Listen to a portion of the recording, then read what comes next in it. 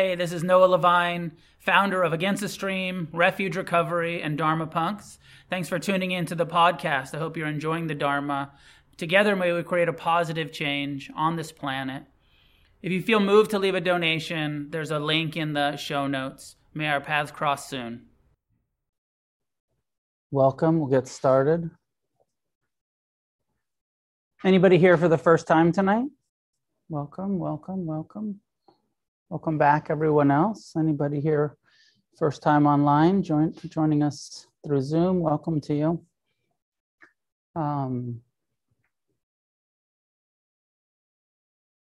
Buddhism is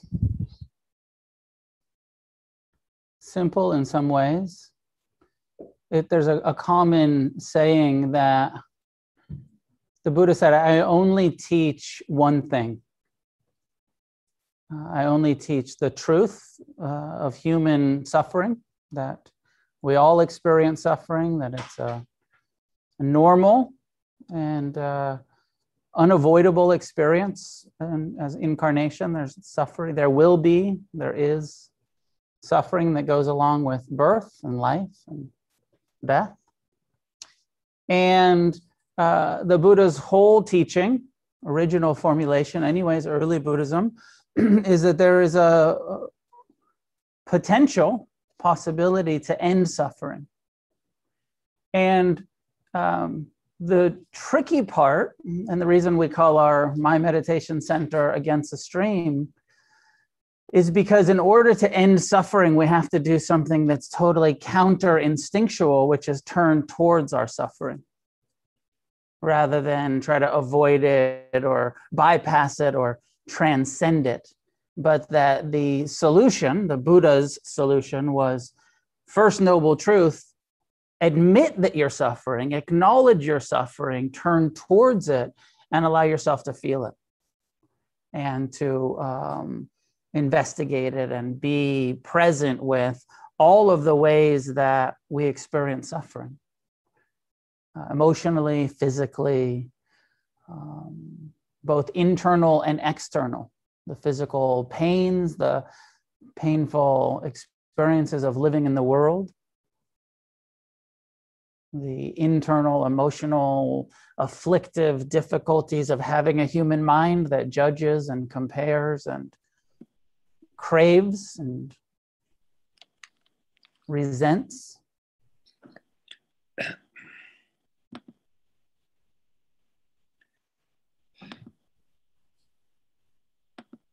So the First Noble Truth is an acknowledgement, and most of us think like, okay, the First Noble Truth, that's like it's Buddhist philosophy, sometimes misrepresented as life is suffering. I've always not liked that. I always felt like, oh, that's sort of a misrepresentation, because not all of life is suffering.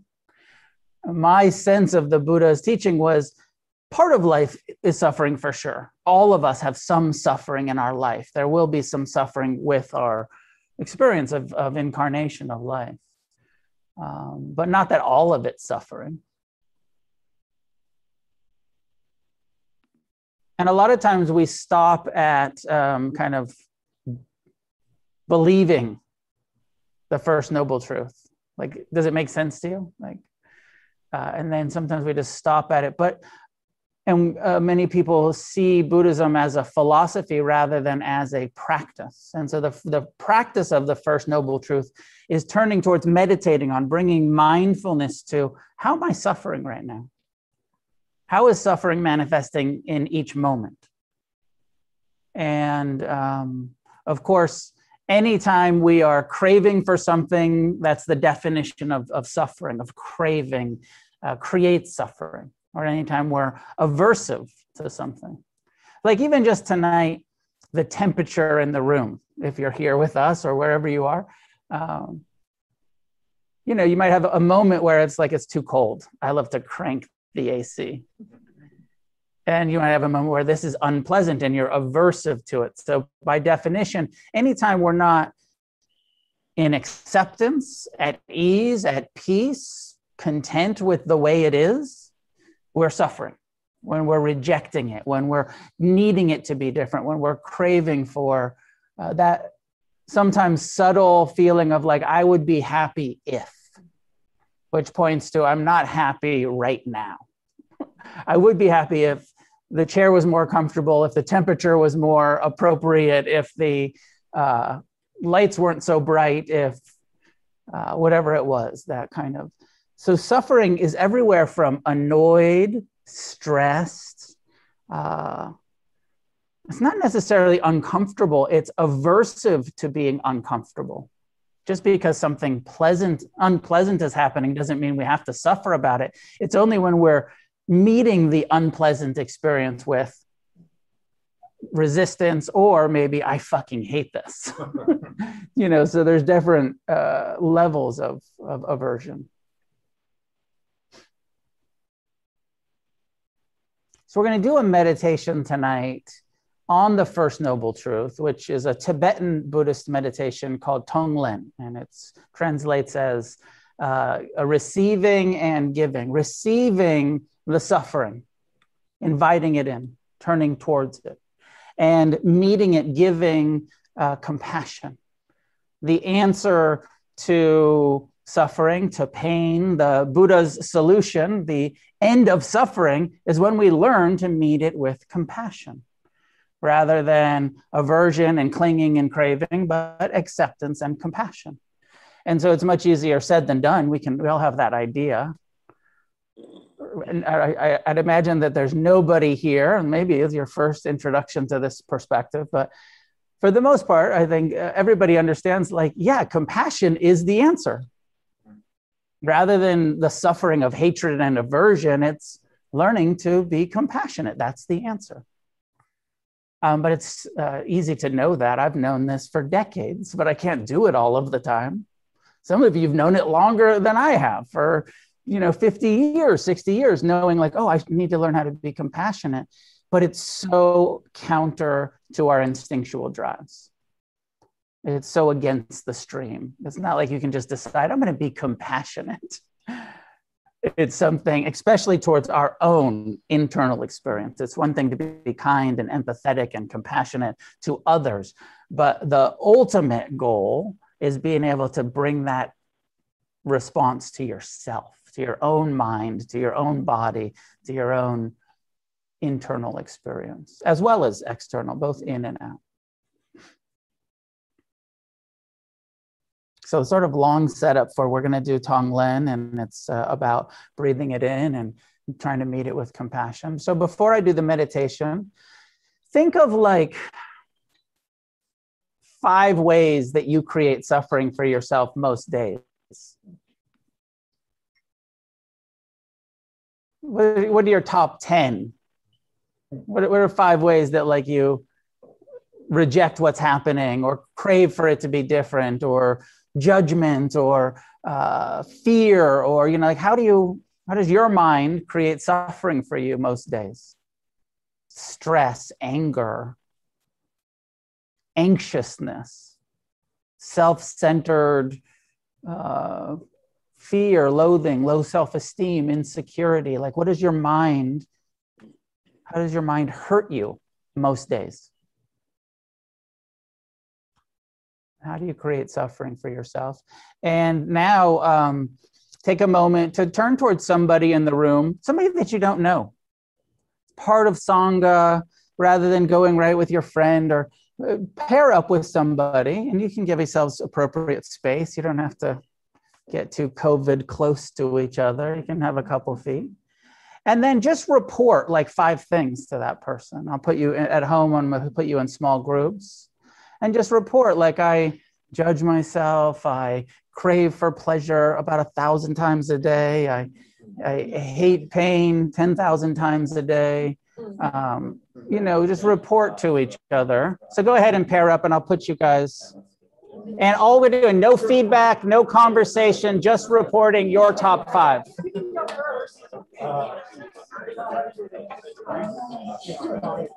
Breakout rooms are coming.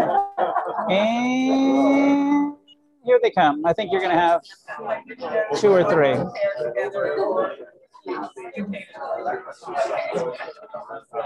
Go for it. I encourage you to join one. This is part of the class. Join a group. Report your suffering to each other.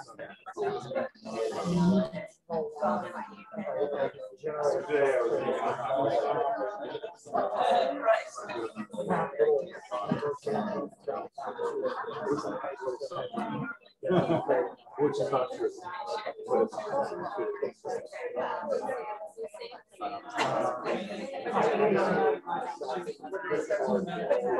I just remind you of also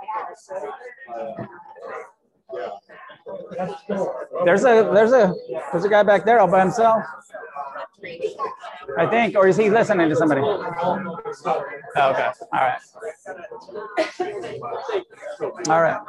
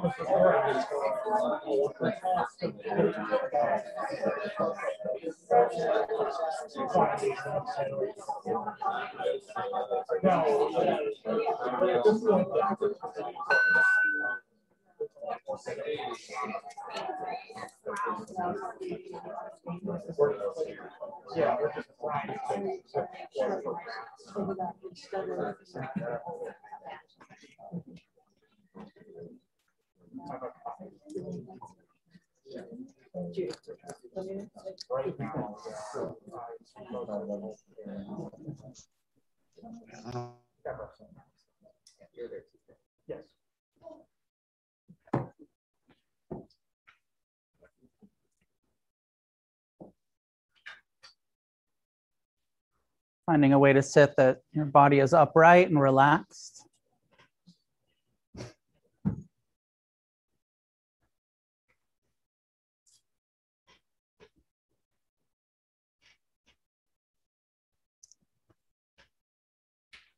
Allowing our eyes to be gently closed and our bodies to be as relaxed as possible in the upright posture.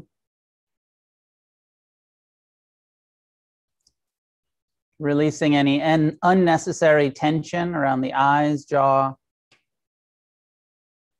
shoulder, neck, chest, belly. Softening into the present.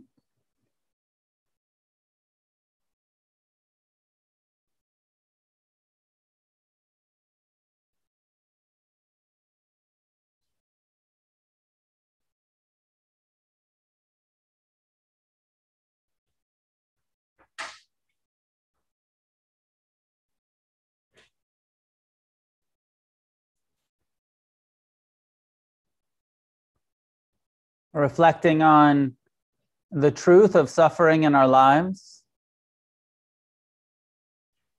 the wounds, the losses,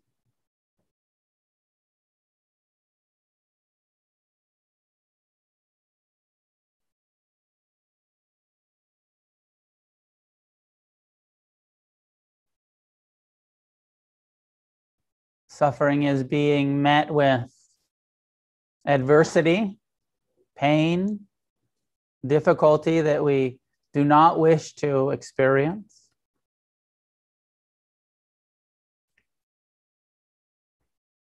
Suffering is losing things that we wish to keep, experiences,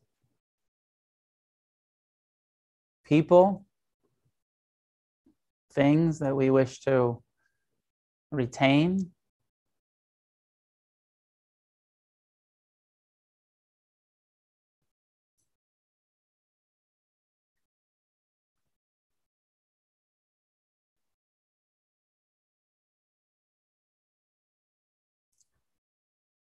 Suffering is living with a human mind that is critical, the judging mind.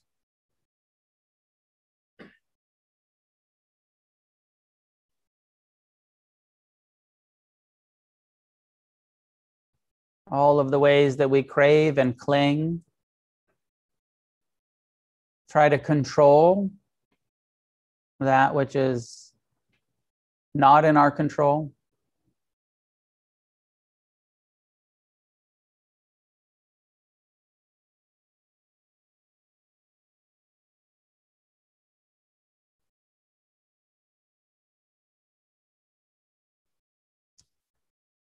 As we reflect on our lives, this incarnation, when was the earliest memories of unhappiness, of suffering? Knowing that all of us, even before cognition, memory began, we were babies crying in our cribs, suffering, uncomfortable.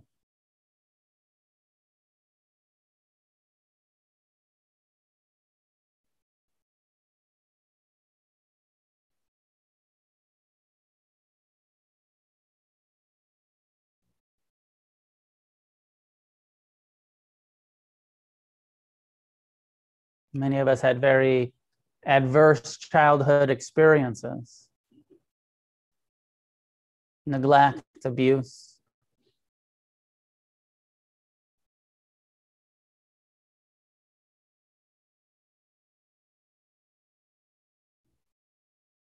This practice is acknowledging what's true about our life's experience. We're not making anything up, just turning towards with the intention of compassion, of friendliness, of mercy.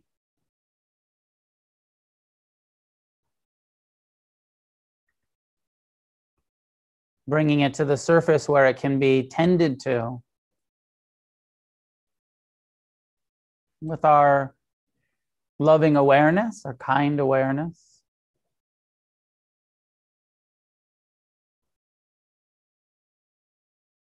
When you notice your belly getting tight, remember to soften. Your jaw begins to clench or your brow raises.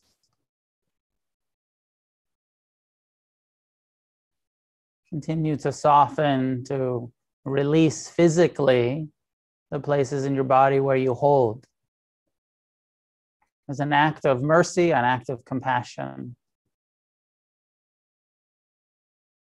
As you reflect on the first noble truth, the truth of dukkha, suffering, difficulty, sorrow and grief, lamentation,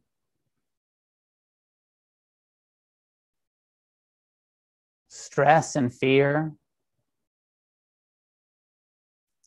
the human condition.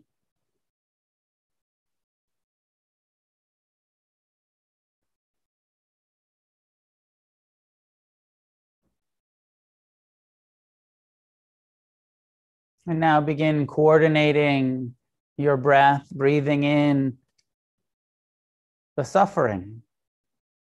Perhaps even just saying, breathing in suffering. As you reflect on the difficulties you've experienced.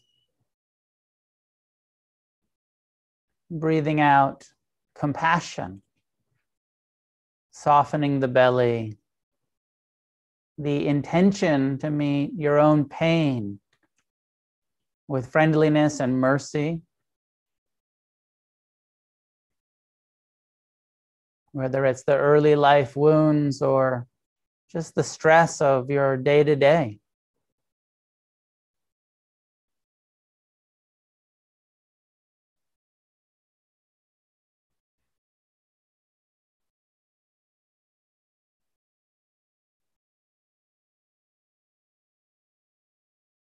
Breathing in the suffering,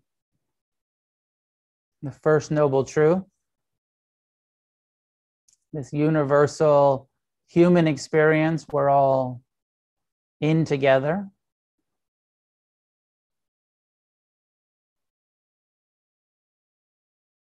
Remember as you do this practice that you're not alone and also that it's not your fault. Even the unskillful reactions, the ways that we've made it worse, it's not so personal, not your fault.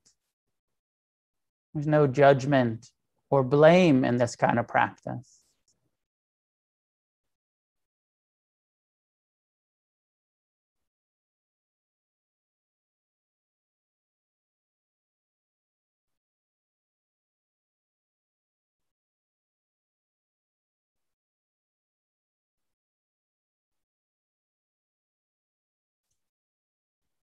Sometimes it's helpful to add a visualization, breathing in the suffering of your life as dark smoke from a fire.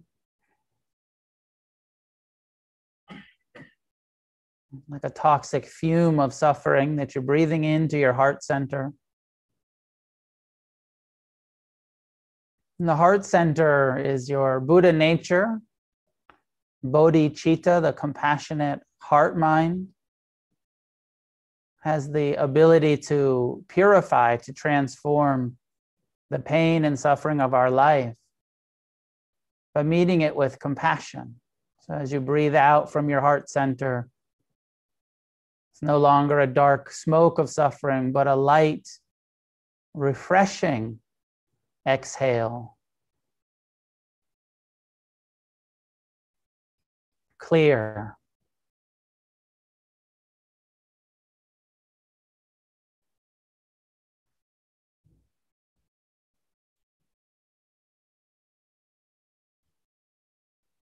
The end of suffering comes through turning towards it, through breathing it in, through meeting it with the wisdom of compassion, and letting it go on the exhale, softening, let it go.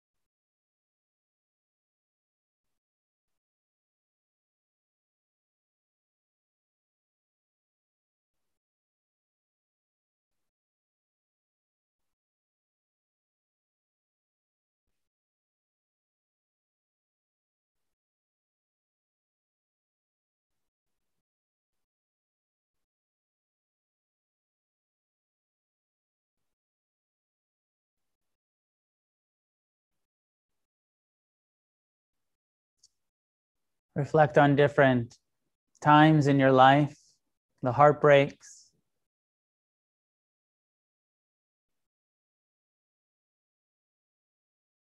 the failures, the lost relationships. Breathe in the suffering, the pain of all the difficulties,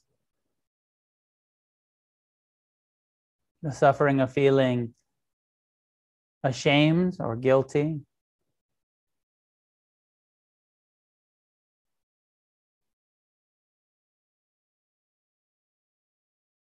of regretting our actions, our words.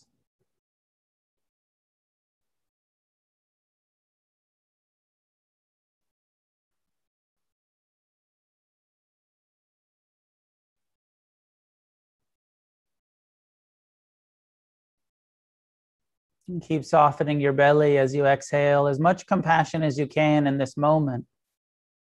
Sometimes it's just a intention and you don't feel much.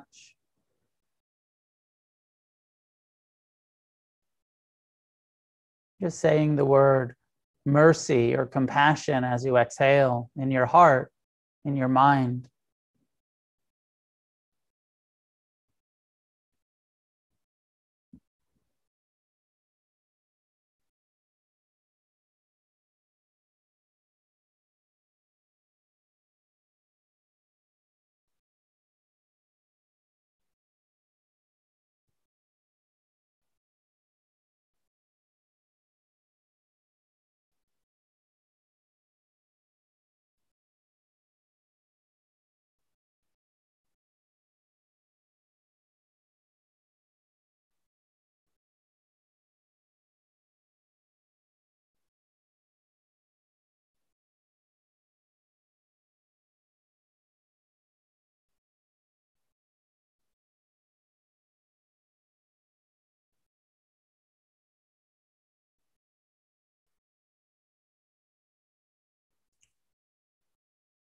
Begin to expand from ourselves to our loved ones, just as we experience this noble truth of suffering.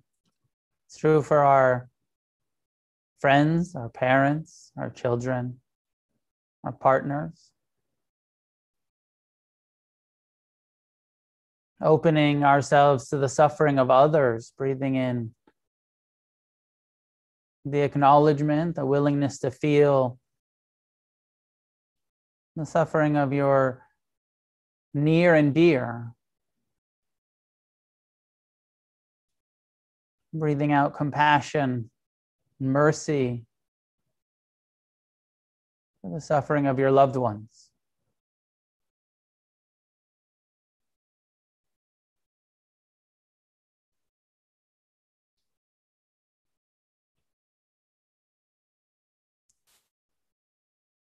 If you are a visual person, you might even see them and see you breathing in the smoke of their suffering, dark, heavy,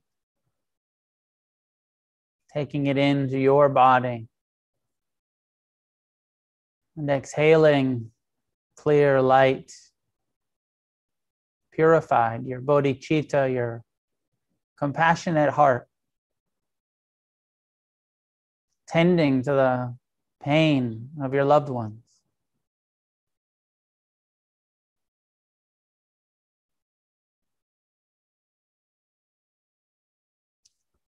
Like some sort of cool Buddhist superhero.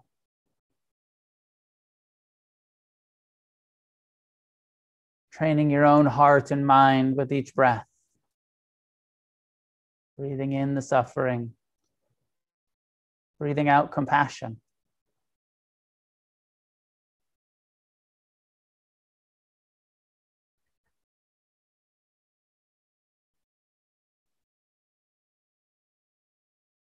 You might take a moment to reflect on your whole lineage, your ancestry, your parents and their parents and their parents, and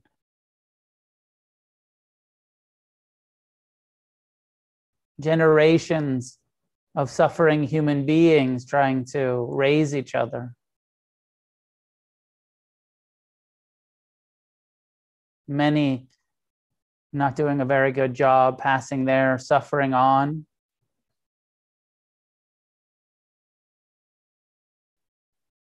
Passing their confusion on. Breathe in the suffering of your ancestors. Breathe out compassion. Mom and dad and grandma and grandpa, both sides.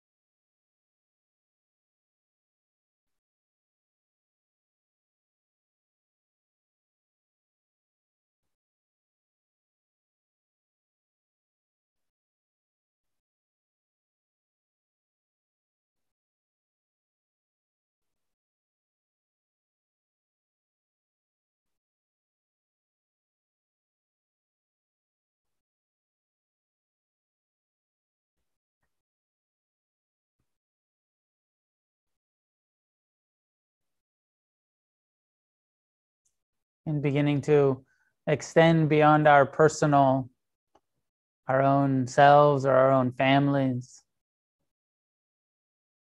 to your friends, your community, the Sangha, a community of people who support you, taking refuge in the Sangha of suffering, unenlightened human beings. Some with more wisdom than others, but all of us together. We all have our suffering, our confusions.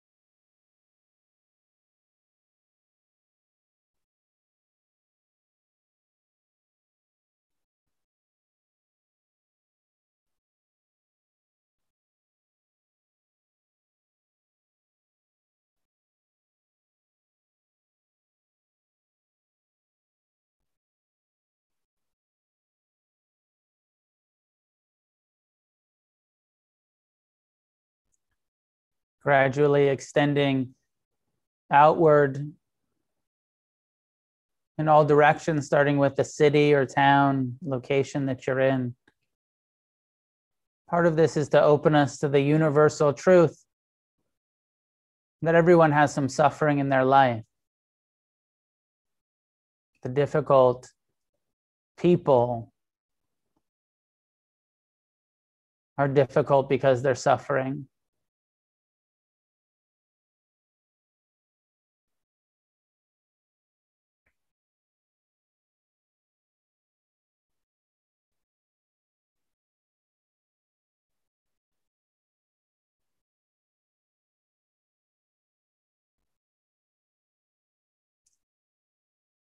Breathing in the suffering of Los Angeles.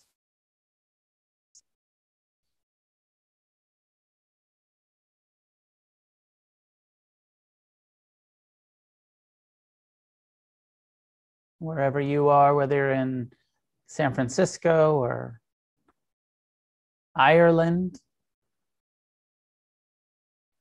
Colorado, East Coast,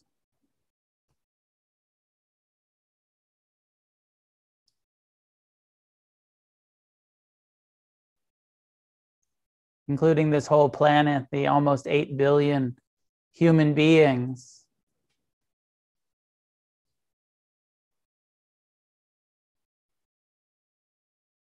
Every single one having their own truth of suffering in their life.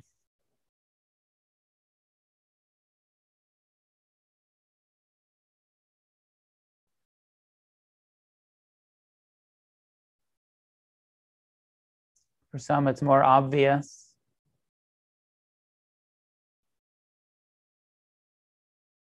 Easier to see.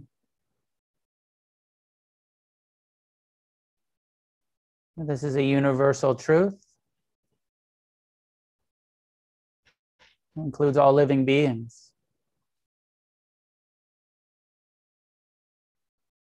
We breathe into the heart the suffering of the whole world. We breathe out compassion in all directions.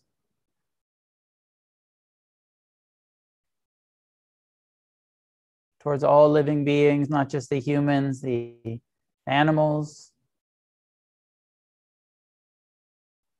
the sky, the sea, the earth above and below,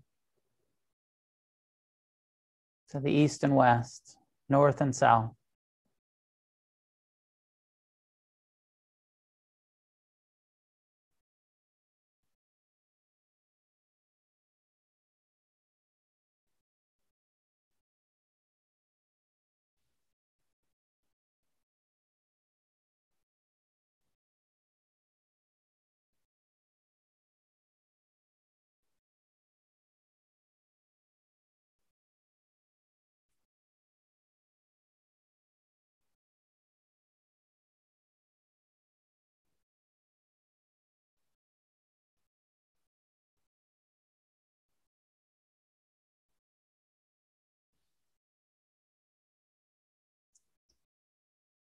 Ending with the loving kindness phrases, the heart practice phrases, sending out in all directions the wish for ease.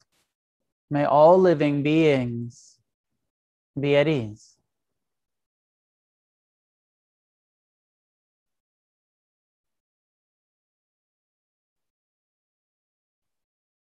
May all living beings experience contentment and freedom from suffering.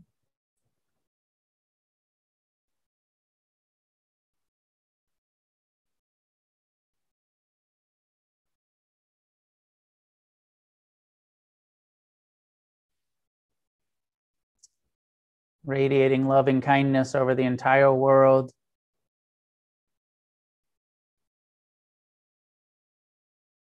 With compassion for all of the suffering and appreciation for all of the joy.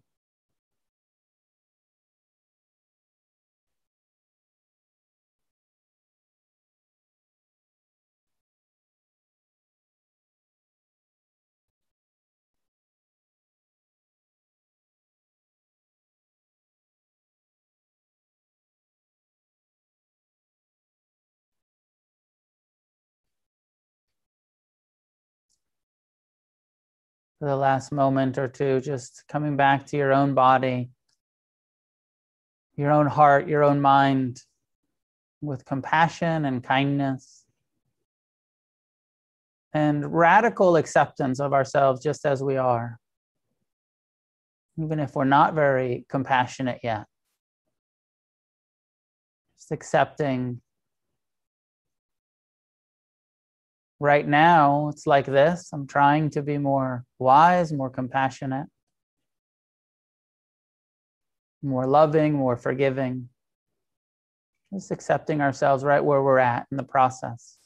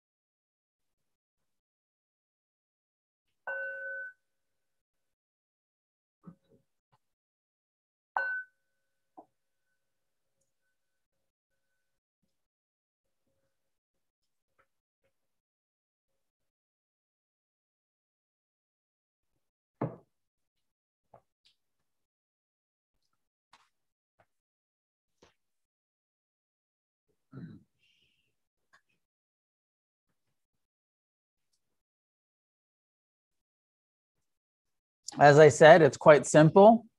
Just stop suffering. Have compassion for our own pain. The practice is simple. The perspective is obvious, right? I feel like most people, you hear Buddhism, you're like, duh. There's suffering. There's a cause of suffering. And when it's explained, it makes so much sense, but it's such a long-term process of creating these neural pathways of a compassionate response, of training our heart and our mind and there's that image of breathing it in to the heart, which, in Buddhism, heart, mind, this word citta, I said bodhicitta, it's like awakened citta. Citta means it's this understanding that our mind and our heart, the emotions and the intellect are not separate,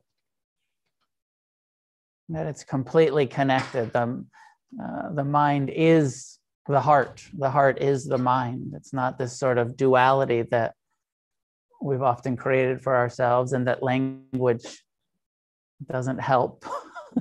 That there's two different words. And each time we breathe it in, we're creating this neural pathway of responding with more friendliness. Each time we breathe out the compassion, each time we breathe in the suffering, breathe out the compassion. If your practice is anything like mine, it took me some years of doing this practice and the other heart practices before I really started to get it, feel it, see a shift. Some people, maybe you do it right away and you're like, oh, finally, permission to be kind to myself and encouragement to be kind and to be compassionate. I feel like some people I see, like the light goes on and they're like, this is awesome. I know for me, when I started doing these practices, I felt like, oh, this is making it all worse. Turning towards my pain. I've been running from my pain my whole life. And then stopping and sitting down and turning towards it, felt like, oh, this is kind of overwhelming. And trying to breathe out compassion, it was just totally fake in my early experience. I didn't have any compassion. I didn't feel any compassion. I was just doing it, doing the visualization, saying compassion with a sort of sarcastic inner tone. Compassion, bullshit. And then after doing it for some months and some years of starting to actually feel like, oh, wait, there's something happening here. It's becoming more sincere. It's starting to work. I'm starting to actually care about myself and my own pain. Starting to actually care about other people's pain in a more sincere way, not a surface nice empathy, but a deep connection.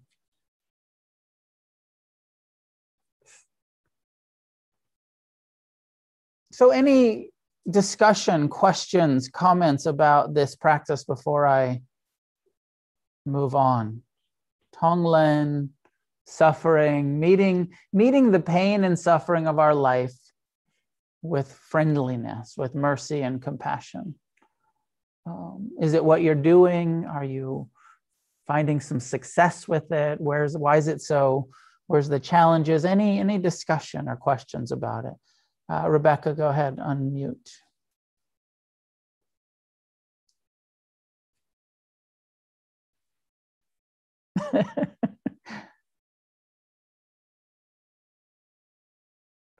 You should be able to just unmute yourself on your screen. I can maybe unmute you. Let's see. Nope, you still have to do it. There you go. Thank you, Noah.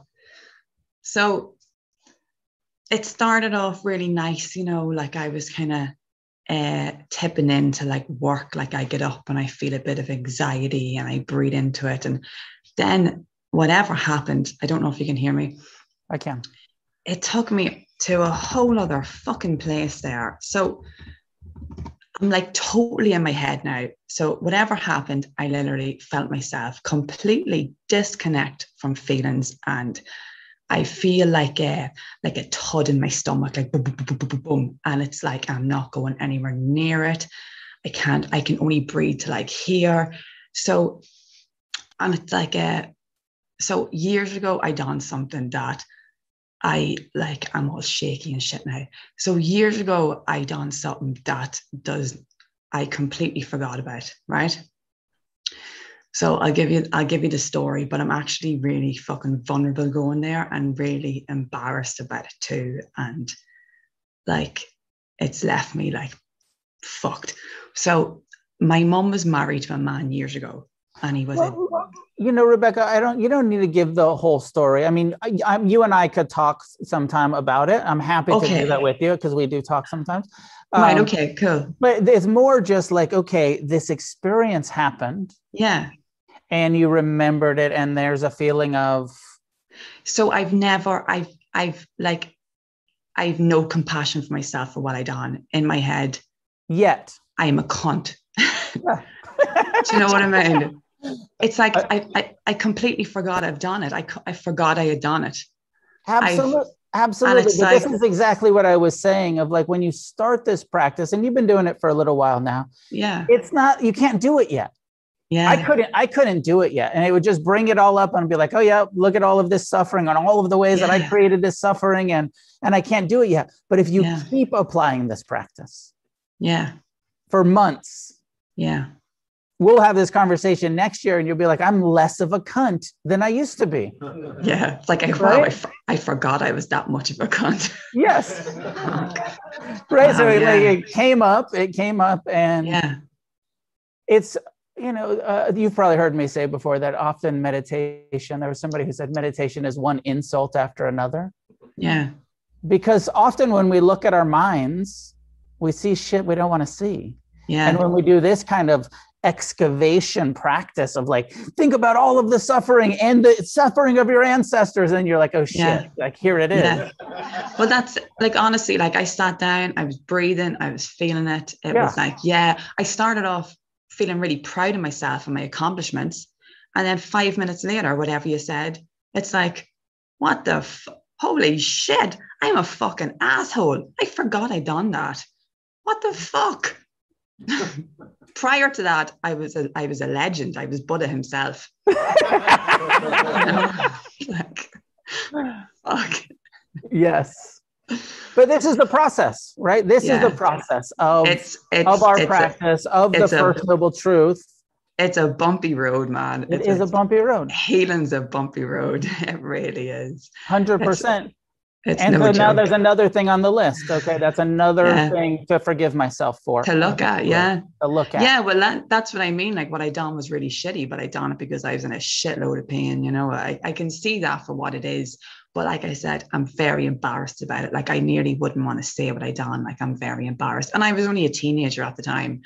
But like, it doesn't sit well at me. What I done, it's like I was a fucking cunt, like, basically. They say in Buddhism, having regret is a very healthy emotion.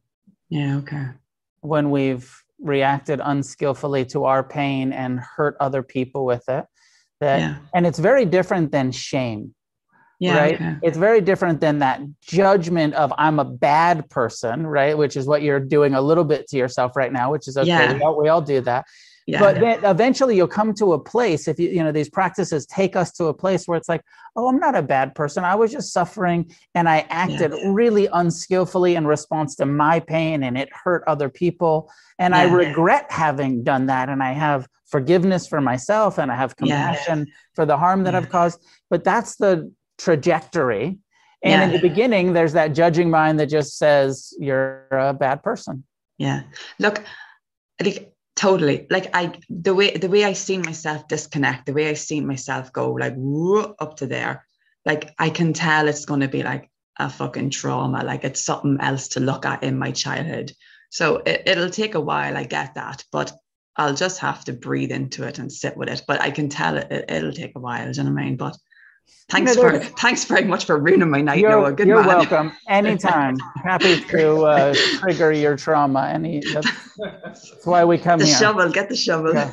Great. Well, there's some critique, and I've had some therapist friends, and of like, well, Buddhism isn't trauma informed, right? Because we're like, let's go in the deep end.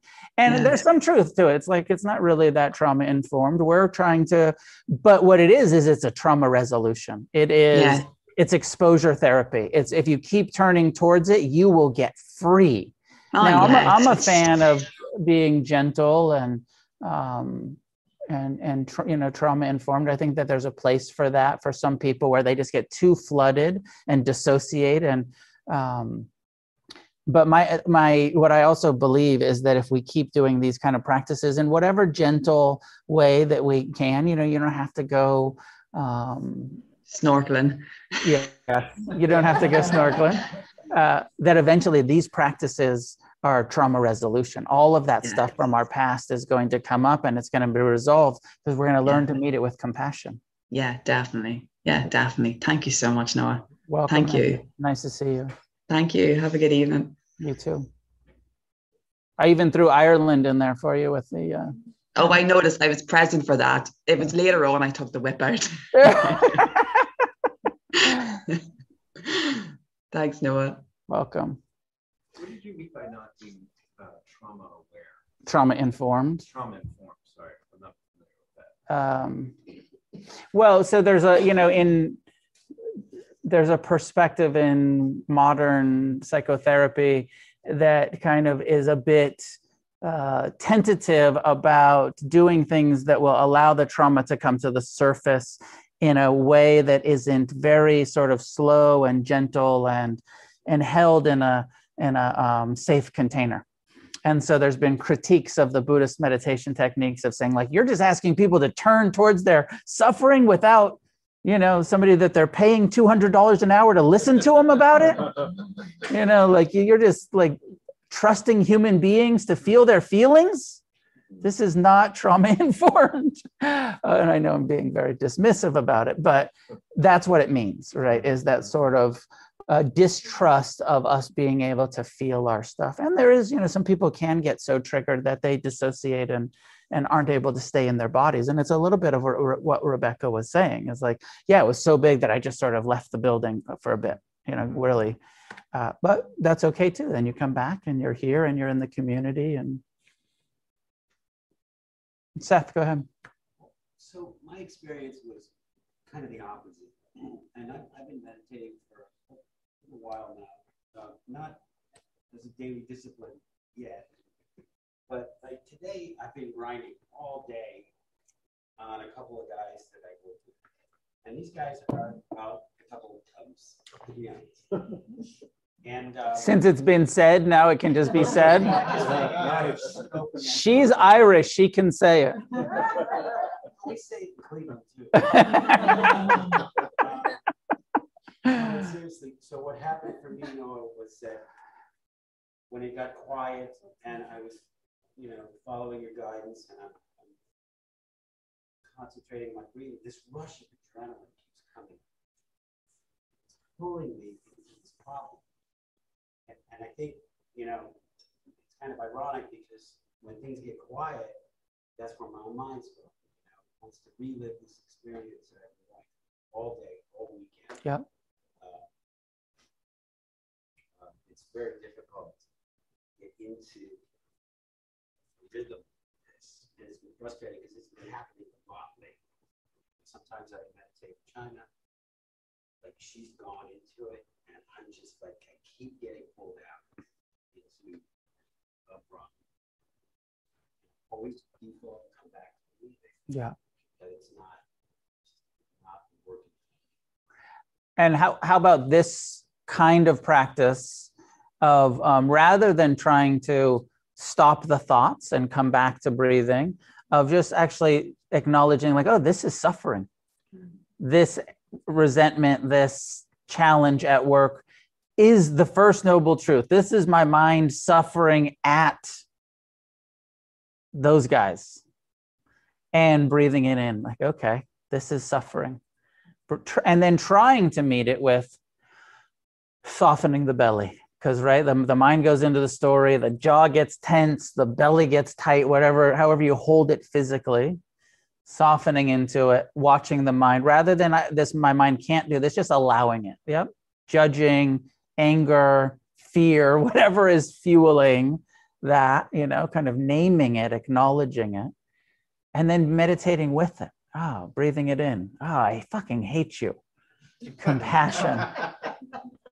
Right? And, I meet you with as much forgiveness as I can in this moment. Because that's the mind wants to, you resist it, it persists. You keep trying to cut it off and come back to your breath, it gets louder. So at some point you just say, like, okay, this is just what's happening right now. Ruminating on resenting, these jerks at work or whatever it is. Allowing it, turning towards it. And try the Tonglen. Try to bring the tongue, try to breathing it in, suffering, thought. But sometimes I find some success in giving those repetitive thoughts a label. And so, because the mind wants to tell the whole story over and over. And sometimes if you just gave it a name and it's like, work resentment, you can cut it off, If you just say, like, I'm paying attention, mind, work resentment, that's what you want to think about again, the work resentment. Because, and then sometimes just labeling it in the mind's like, yes, okay, you caught me. I wanted to think about the work resentment again. And it'll just relax a little bit when it's acknowledged work resentment for the 108th time during this meditation. So sometimes naming it is useful. Did you try that some? Have you tried that? No, but I will. Yeah, try that. I find some success with that.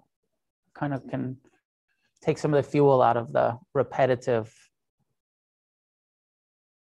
Last thing that I'll say is part of what we learn in mindfulness is if you really start to look at, like, well, why is my mind doing this over and over? And you can start to unpack, it's trying to protect me. My mind that is making my present time experience stressful and fearful, and there's a function of my mind where it's trying to defend against something and protect me against something.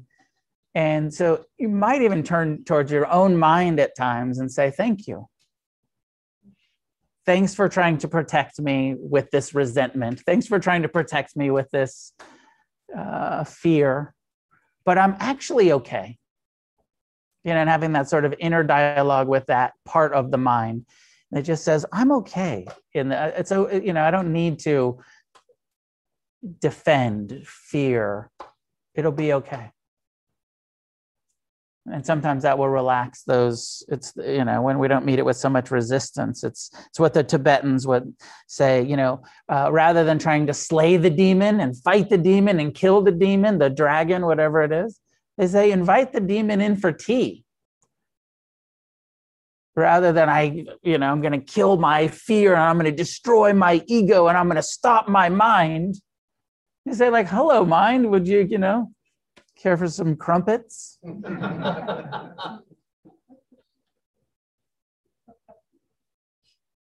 Jonathan, go ahead and unmute yourself if you'd like. Yeah, thanks, Noah. So, I love the Tonglen meditation. I remember the first time I did it at a refuge meeting, I was like, man, I'm a fucking alchemist. I'm breathing in this smoke and just the shit is changing. And I really connected with it. I guess I've always just wondered, because as far as I understand, everything else is Theravada tradition. And what is it about this practice that, is it just because it works or something else entirely that you felt like it was important? Could you, everybody hear? The question is, why do I teach this? I don't teach very much Tibetan Buddhist practice or philosophy. This is one of the only ones. Almost everything else that I teach is Theravadan based, which is the Thai, Burmese, Southern school of Buddhism. And so why am I always throwing in this Tibetan practice? Because there's, mindfulness kind of gets us here. Vipassana, mindfulness, kind of gets us to the same place. But it's really easy to use mindfulness to avoid rather than turn towards, just because, and so many people use the breath as an avoidance technique of like, oh, some suffering's coming up, come back to my breath. And so this is one of those practices like, yeah, come back to your breath and breathe it in, turn towards it. And I believe, it comes in the mindfulness teachings around the fourth foundation of mindfulness. In the fourth foundation of mindfulness, the Buddha says, be mindful of the first noble truth, of the four noble truths. But, so present time, non-judgmental awareness of suffering is part of Vipassana. It's part of the mindfulness practice, but it's just not spelled out in a technique quite as well as Tonglen is, where it's like, here's a way to practice the first noble truth with the breath, with meeting it with compassion. So I just, I felt like that too. When I learned it, I was like, oh, I can't do this very well, but I understand that this practice is going to teach me how to do something that I need to learn how to do. I need to learn how to meet my pain and other people's pain with compassion. And this is a practice of it, a development, a skill building way to do it. So I've just, also, this isn't all that conscious, but I like that. I'm not a Thai Buddhist. Refuge isn't, Thai or Burmese or even really Theravadan. Like, I'm an American Buddhist.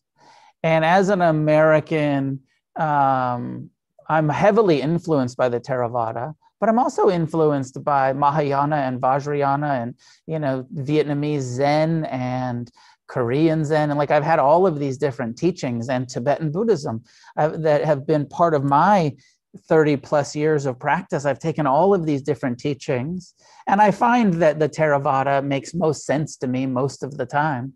But then there's these other things that was like, oh no, wait, some of this Tibetan shit is really good. Some of it I don't like at all, but some of it's really good, and I feel the same way about some of the Zen teachings, and some of it's so good, some of it I don't like at all. And in that way, we're not trying to be religious and follow a Buddhist tradition of like, we are the Theravadins, or we are the Mahayanans, or we're the Vajrayanans. It's like, no, we're the American sort of punk rock Buddhist drug addict recovery people who are going to, take the Buddha's teachings and apply them in our life. And we're not so interested in being Buddhists. We're interested in being free from suffering, right? And not religious. So I hope that makes sense. It does. Thank you. Yeah. Any other questions in the room or comments? When you talk about meeting compassion, meeting yourself with compassion, I have a little bit of a disconnect there. I can see someone on the street suffering, and I can be empathetic if I've had that experience myself. Yeah. When it's a closed loop and I'm dealing with my own suffering, it's very challenging for me to kind of be compassionate toward myself. It seems almost counterintuitive to do that. And when I go through the exercise, when I went through the exercise, what I was experiencing was maybe a laundry list of really bad shit that had happened, all the things I'd suffered around that I could remember suffering, not reliving it necessarily. There were a couple moments I was like, oh, that sucked. I remember that. But to breathe it out and say, now I have compassion for myself, it's challenging. Yeah. It is challenging. How do you have any success with like what happens when you soften your belly or release the physical tension? I'm often given that instruction. It lets it flow. Yeah. I can be conscious of what I'm thinking about in terms of what I've suffered through and the experience I've had. Those come up on a regular basis anyway. I'm able to sit with it. I'm able to think about it.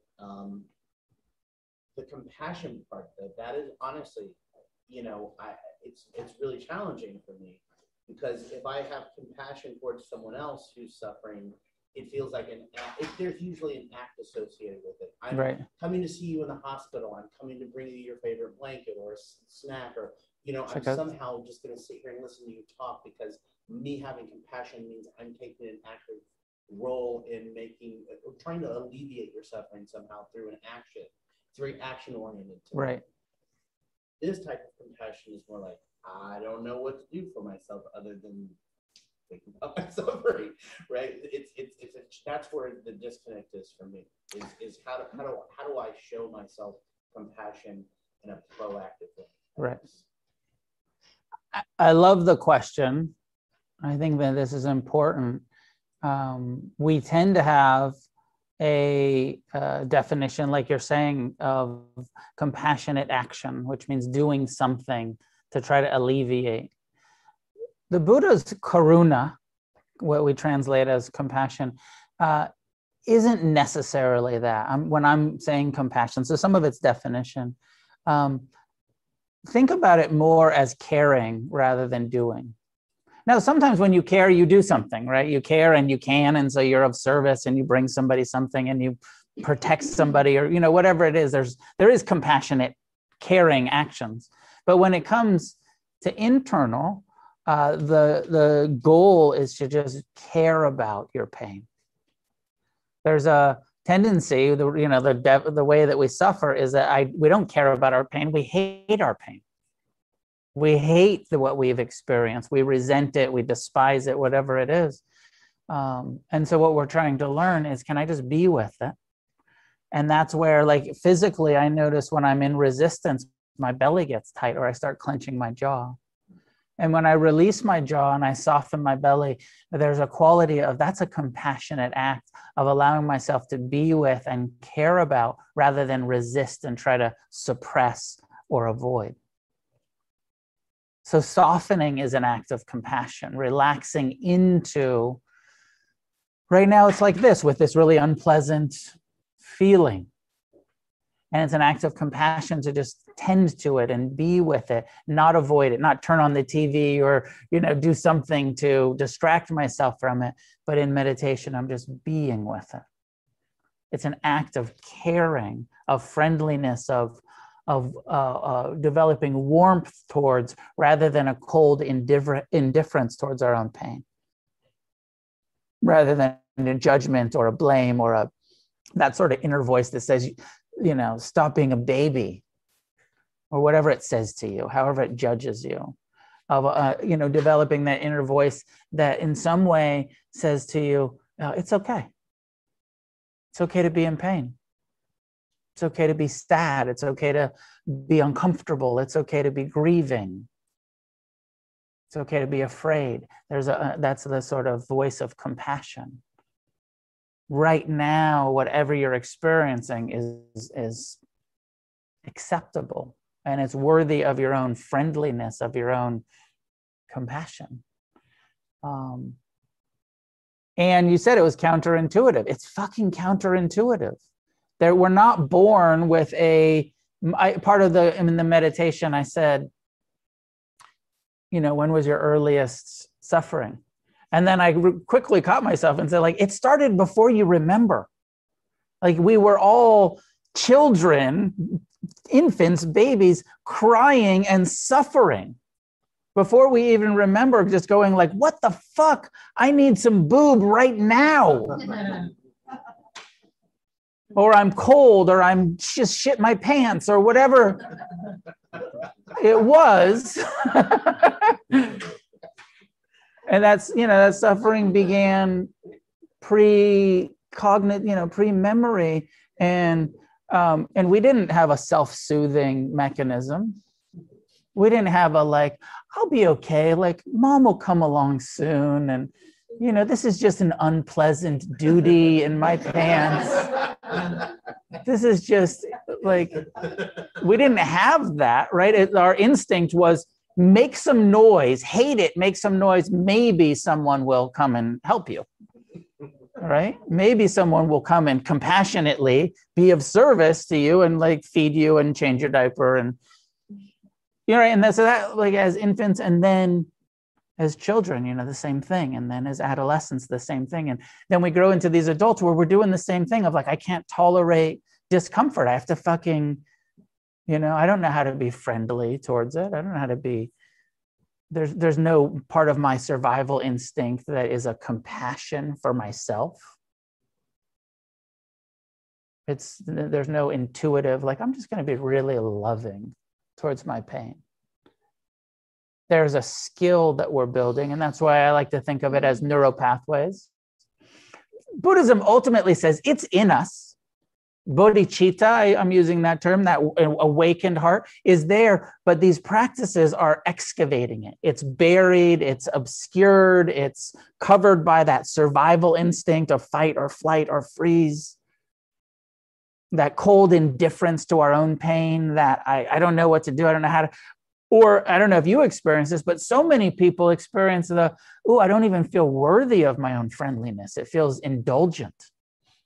I should be of service to someone else. I should be compassionate to someone else, not me. So much of our Judeo-Christian conditioning has set up this, it would be selfish to care about yourself. You should be selfless. You should have no needs, and you should just be altruistic towards others all of the time. And then you wonder why we're so self-centered suffering, because that's fucking impossible until you become a saint, Buddha. So Buddhism takes us the other way and says, no, start from the inside. Learn to love yourself. Learn to have compassion and forgiveness for this being right here that you have the most influence over. And then model that for your children, model that for your friends, for your partners. Show people that it's okay to be friendly towards yourself from the inside, and then be super compassionate and generous and bring the blankets and, do all of those compassionate things, but from a place of, I've learned to care about my own pain. And then it makes our compassion for others more genuine. I've heard some teachers say that they think that if you don't have true compassion for yourself, what you are calling compassion for others is false. That you can't fully love and care about someone else if you can't do it for yourself first.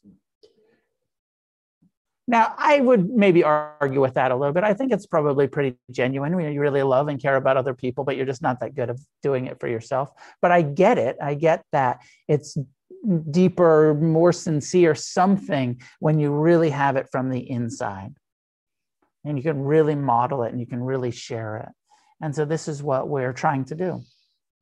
And it might take months and years and even decades of the practice before you get quite skilled at that kind of internal compassionate response. What's for sure is that if you don't do the meditative practices, it'll never happen. You can't read your way to it. You can't talk your way to it. You can't think your way to it. This is a skill that has to come from meditation. Without meditation, we're not going to magically learn to love ourselves. It's training, neural pathways uncovering.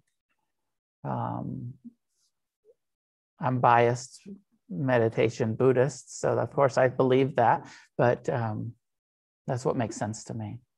Judy, please jump in. Where you were talking, I was like you, I've always had like a little bit of trouble understanding how to put into practice internally having compassion. All of a sudden, while you were talking, both my kids were high-end gymnasts, and they were always in physical pain, and they always had like ripped hands from the bars and all that. And I remember endlessly listening to their coaches talk them through having tolerance, resilience, and compassion for the level of pain their bodies were in, and for years. And I just suddenly realized, like, I can understand it that way, that instead of talking about it in terms of having that kind of compassion for the pain your body is in and being resilient to it and accepting it so that you can overcome it, I can suddenly turn that into, oh, wait, I can do that emotionally. I can do that. But like I said, I was not always having trouble with that. So I just flashed on that just now while you were talking, like, oh, wait, I get this now. I do get this. It's interesting. Yeah. Yeah. Because it's hard. That mechanism is hard. It's very hard. Yeah. Please, Kabuki. Question, thought. For me, in meditation, I found myself going very, very deep and almost blank at some point. And then I had a moment, almost of a work thought, about a moment where I didn't act very skillfully with someone, made them inadvertently feel a bit shamed in a bit of a public forum. And I think it was a vent. And it kept coming back to me. And I've already processed why I did it. And I'm at peace, not at peace with that I did it, but I'm at peace that it happened. I understand it. But I do wonder if the fact that it keeps rising, the next step for me is to actually engage with the individual and sort of share and have a conversation. I don't know if that's sort of an extension where we feel like then coming back to sit, maybe that concludes the circle. I don't know. My sense is it's the first of all, forgiveness for sure. Do it in the forgiveness meditation. Ask for her for forgiveness or them.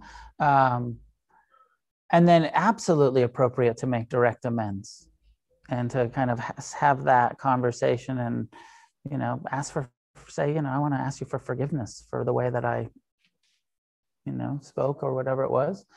And then sometimes it'll just take, in my experience, sometimes it'll the mind won't keep bringing it up.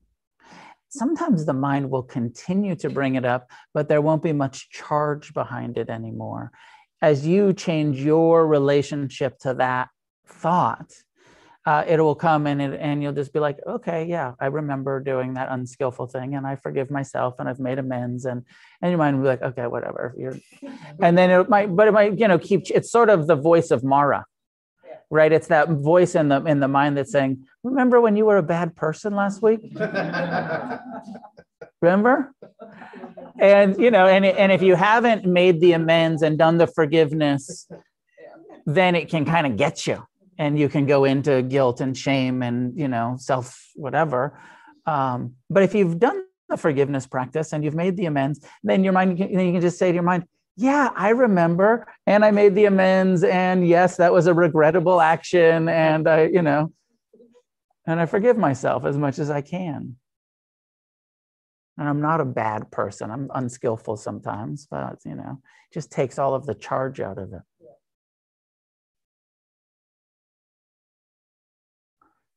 Take one online and then I'll come to you. Kay. Hi. Maybe I might have misunderstood what you said earlier about maybe the mind is trying to protect us when it's replaying this resentment story again and again and again and again at me. How can you explain to me what you meant by, because that to me sounds like it wants me to suffer more. So what did you mean about maybe it's trying to protect me from something? I have some sense that because our survival instinct is to avoid pain, and so when we have painful experiences, that there's something that the mind will say, hey, remember how painful that was? Remember how painful that was? Don't, and so then it can be like with work stuff or with intimacy or where the mind keeps saying like, hey, don't do intimacy. That's really painful. Don't do, remember how painful that is. Avoid it. Avoid these situations, avoid these. And it's like, wait, you're fucking making my life so stressful to your own mind and making my life so small. Like it was up to my mind, I wouldn't leave the house. Right? Like it's dangerous out there. There's people and they're going to want to make eye contact with you. And, Okay. I see. So it's doing what it thinks is trying to protect me, but it's Probably not, because it's making No, you it's suffer. Yeah. totally Yeah. dysfunctional, maladaptive, you know, like fear-based mentality of the human survival instinct. It's this fight or flight amygdala, you know, kind of that. I had one Dharma teacher who he said, you know, there's that part of our brain that generates all of the sort of fears and cravings and, you know, can I eat it or fuck it or kill it or, you know, like that's, you know, just base animal part of our mind. And he said, you know, like 80, 90, if you're really watching your mind, all of the, you know, first noble truth, the suffering, all of the second noble truth, the craving, you'll see that it's like that's mostly what your mind is doing most of the time. But then we have this big, you know, kind of evolved, you know, frontal cortex that our brain is sort of making excuses for why I feel this way. You know, creating philosophies, psychologies, religions to explain why I'm in this eat, fuck, kill mentality most of the time when I'm really honest about what my mind is doing, which is craving, aversion, craving, right? Which comes back to survival instinct. Okay. I did misunderstand you. And I'm not going to thank my brain for doing that, but I did misunderstand you. So thank you for clarifying that for me. Yeah. I was like, la, la, la, maybe my brain is trying to help, but it's not. It's not. Well, it is, but it is in a really dysfunctional way. Yes, exactly. Exactly. Yeah. Okay. Thank you. Welcome. Please. So with the first exercise where we were sharing our suffering, and then the approach to do the blockade and go into it, I think I've done so much of that I've realized maybe in the process of doing this that there's a potential addictive nature to suffering, and maybe you can speak on that. Say a little bit more. How addictive? How? Like just realizing that I continuously bring up what I'm dealing with, not always to people who could necessarily help me. So I'm like maybe crying for help or saying, this is where I'm at, but I'm not really able to do anything about it.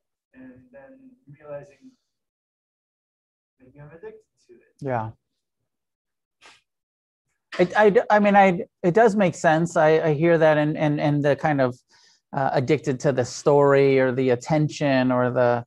My sense is that the more that we do this kind of practice, and the more we actually resolve, you know, and we can turn towards all of the pain in our life and the pain in our families with an understanding, with an acceptance, with a compassion, it'll take all of that charge out of like, I have to constantly retell these stories for the empathy, for the external compassion, you know, for the kind of being seen, when you really have been able to see your own pain and tend to your own pain, that it'll take some of that away. Yeah, I guess I'm sure. I mean, I kept thinking I got to put myself in this other person's shoes to be able to understand what was happening and why it went the way it went. Yeah. And then when I did that, I started almost like in Trading Places with Eddie Murphy, where it's like, now, you know, it's like, and then being addicted to that role of being the sufferer or the one suffering. Yeah. So, yeah. From, you know, I don't know about addiction. If it's kind of my own definition of addiction is, you know, some kind of compulsive, repetitive behavior that's causing you and or other people harm. Ultimately, with this kind of turning towards your suffering, it's not going to cause you harm. It's going to alleviate harm. It might cause you to experience unpleasant thoughts and feelings, but they're not harmful. It's actually healing because you're tending to them. And so this sort of excavation of the first noble truth of the Dharma is not going to be addictive if you're actually doing it in a way that's resolving it and healing it and coming to a place of being at ease with the reality of the suffering that you've experienced and you've caused. And, you know, and what Kabuki was saying, that there's also this aspect of forgiveness that's necessary. It's not just turning towards it with compassion. It's then forgiving ourselves, like you're saying, putting yourself in, why did they hurt me like that? Oh, they were suffering, forgiveness. And then you come to a place where there's not a lot of charge around it anymore. It's not very addictive, and it's not, at some point, it's not even very interesting anymore.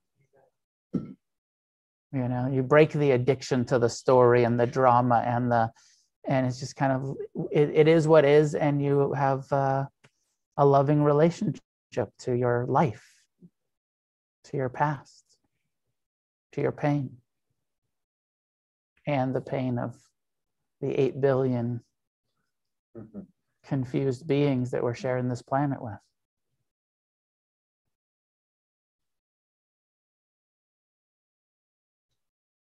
Maybe that's enough for tonight since it's about 9 o'clock. I was going to tell you my life story because somebody brought me a birthday cake. It's like a mystery. I don't know who did this. There's a mystery birthday cake in the refrigerator. Don't eat it, right? It could be dosed. And it's not actually my birthday. It's my sober anniversary. So sometimes we say sober birthday. And it's not today. It's on day after tomorrow on Wednesday is when I celebrate 33 years of continuous abstinence and sobriety. So I was going to do some reflections on 33 years of meditation practice, and because I got sober and I started meditating. Maybe I'll do that a little bit next week. But anyways, if you're here, sorry for those of you at home, and you want to eat some questionable chocolate cake. Actually, it looks really fucking good. And it's like a store-bought, beautiful. I don't think it's vegan. It looks too delicious, but it could be vegan. If you're a vegan. Not that vegan can't be delicious. Sometimes it's so mediocre. I was like trying almost, to be nice. Sometimes it's almost good. I was trying to have compassion for vegan.